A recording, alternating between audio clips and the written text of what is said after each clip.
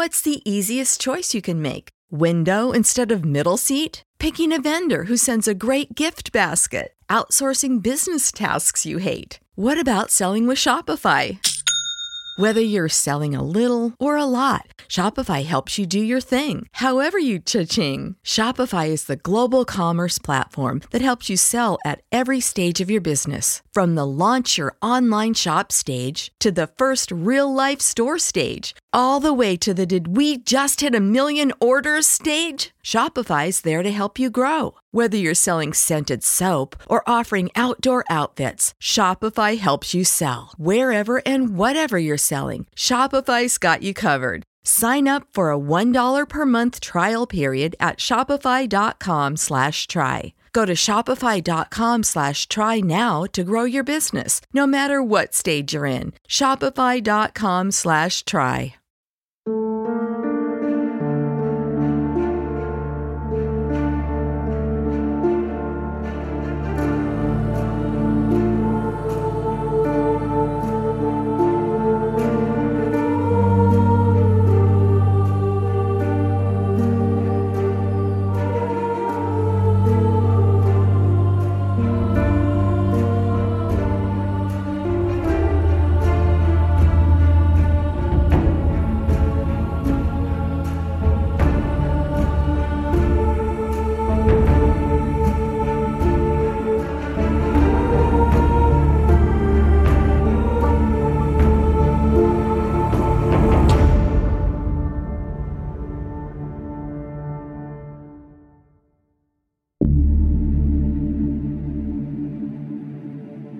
A seemingly happy family, belonging in a Norman Rockwell painting, would soon turn into a thing of nightmares.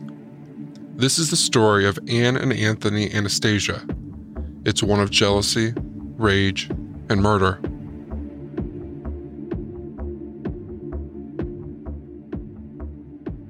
Anne Marie Anastasia was born sometime around 1973. There's not much background information on where she grew up or came from.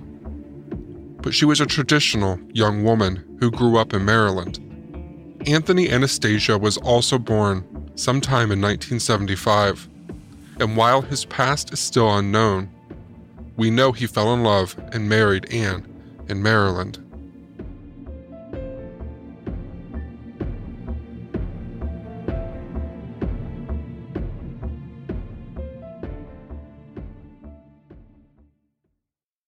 Our story picks up right in the middle of their marriage. They had moved from Maryland to Sault Ste. Marie, Michigan, because Anthony was working as a volunteer youth hockey coach. By this point, Anne and Anthony had already had 5 kids and were already deep in the trenches of a full-fledged marriage. You can already probably imagine what this looks like. It's like they say, 50% of marriages end in divorces, and the other 50% are already divorced but living together. But this pair had been married for 18 years, happy and in love, raising their kids together. That, however, would not be the case for long. After 18 long years together, it seemed that things were getting a little stale, for Anthony at least.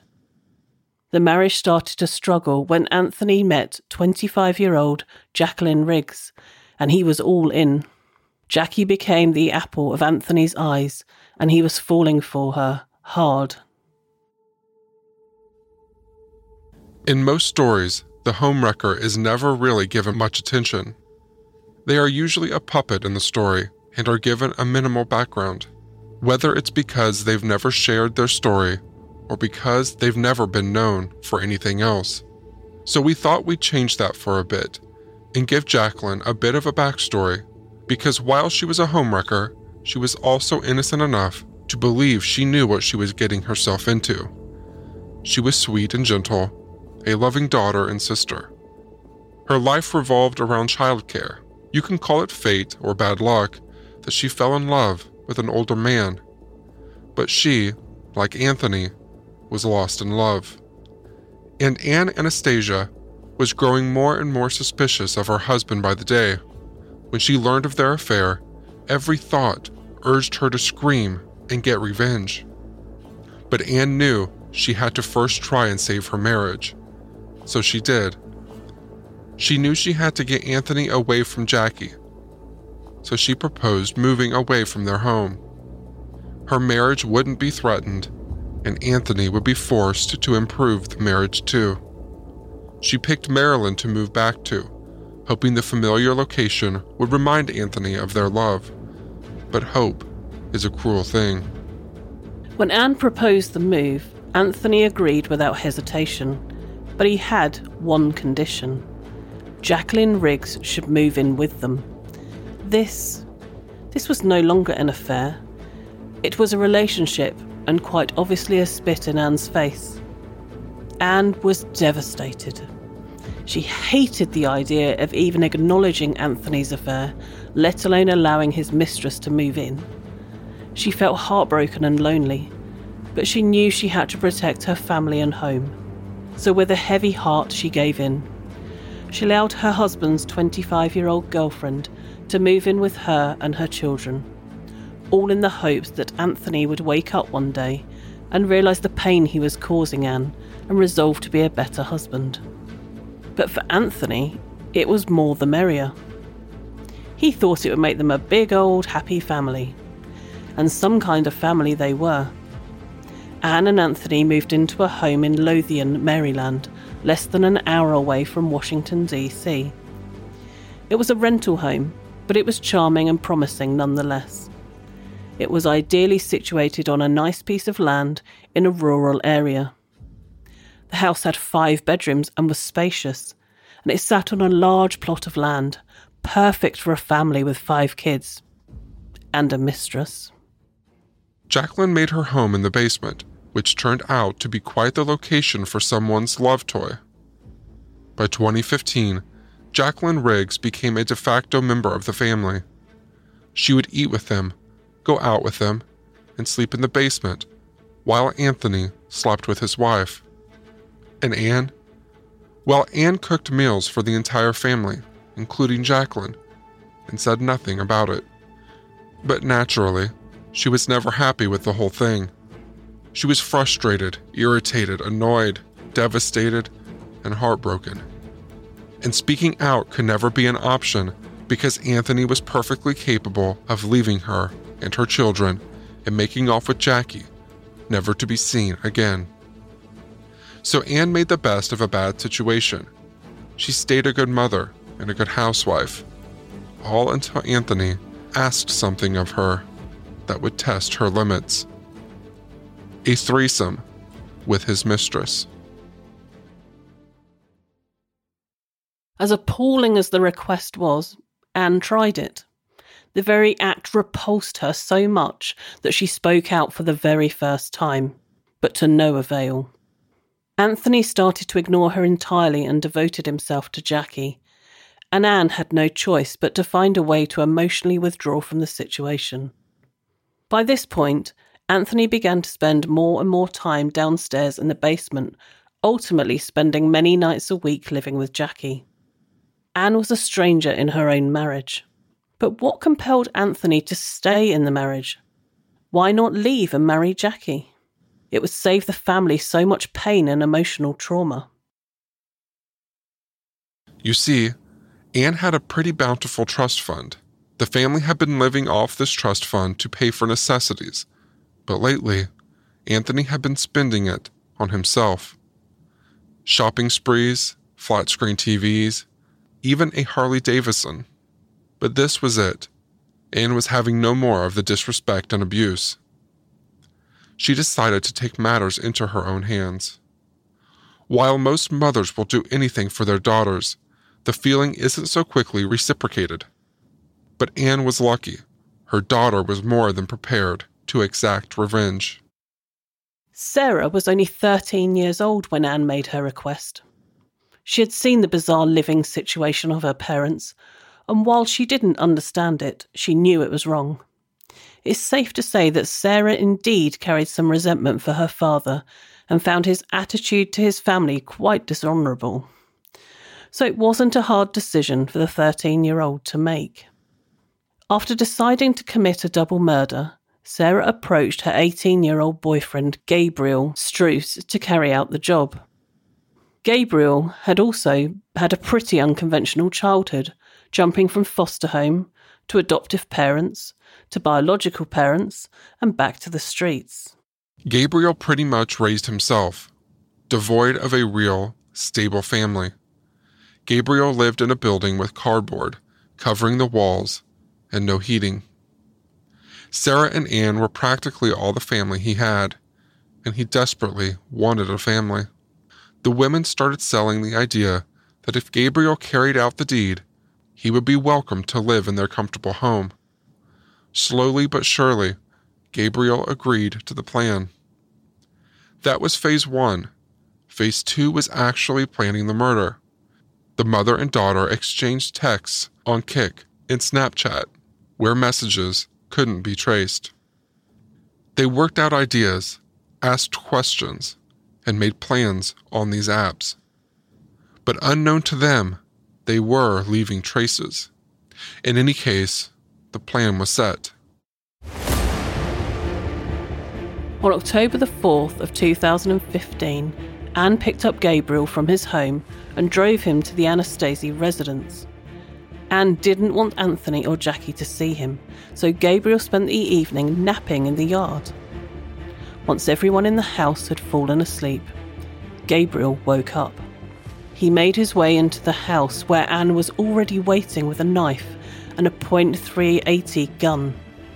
She handed the weapons to Gabriel and left him to his task. Gabriel crept down the staircase and into the basement, the same room that had become the bane of Anne's existence. Gabriel got closer to the bed and, with one swift motion, brought the knife down on Jackie. His adrenaline pumping, he started to repeatedly stab her.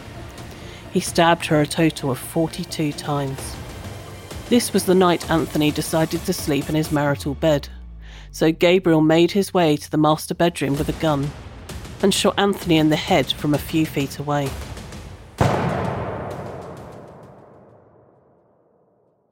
The deed was done.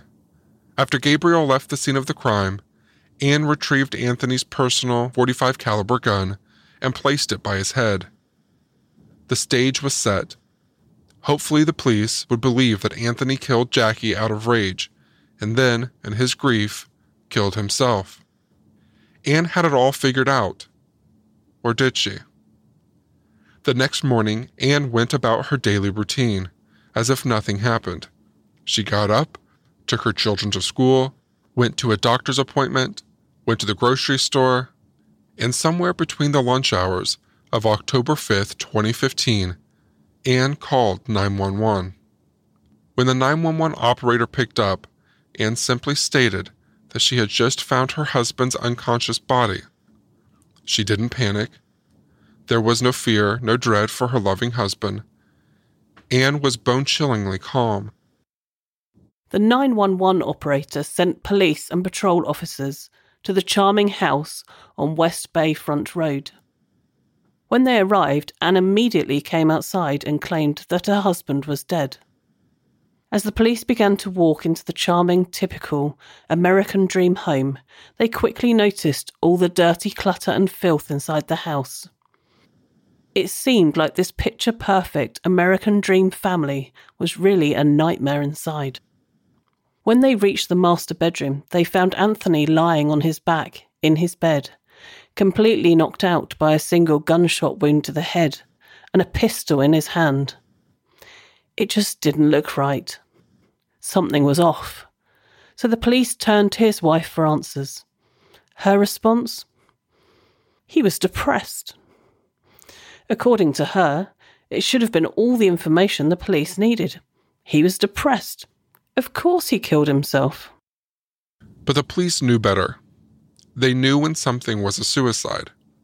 There was no blood stippling, the angle of the shot was all wrong, and the body was in a totally odd position. This wasn't by any means a suicide. The cops, however, couldn't jump to conclusions. When they asked Anne if anyone else was at home, she said there might be somebody in the basement. That's an odd way to mention another member of the household. but the cops chalked it up to Anne's fear and nervousness, for now. As they were looking around the house for more clues, they heard the sound of heavy metal music blaring from somewhere in the home. Following the sound, they came to the horrifying, bloody room of Jacqueline Riggs. Back at the station, police and detectives weren't really getting any real answers.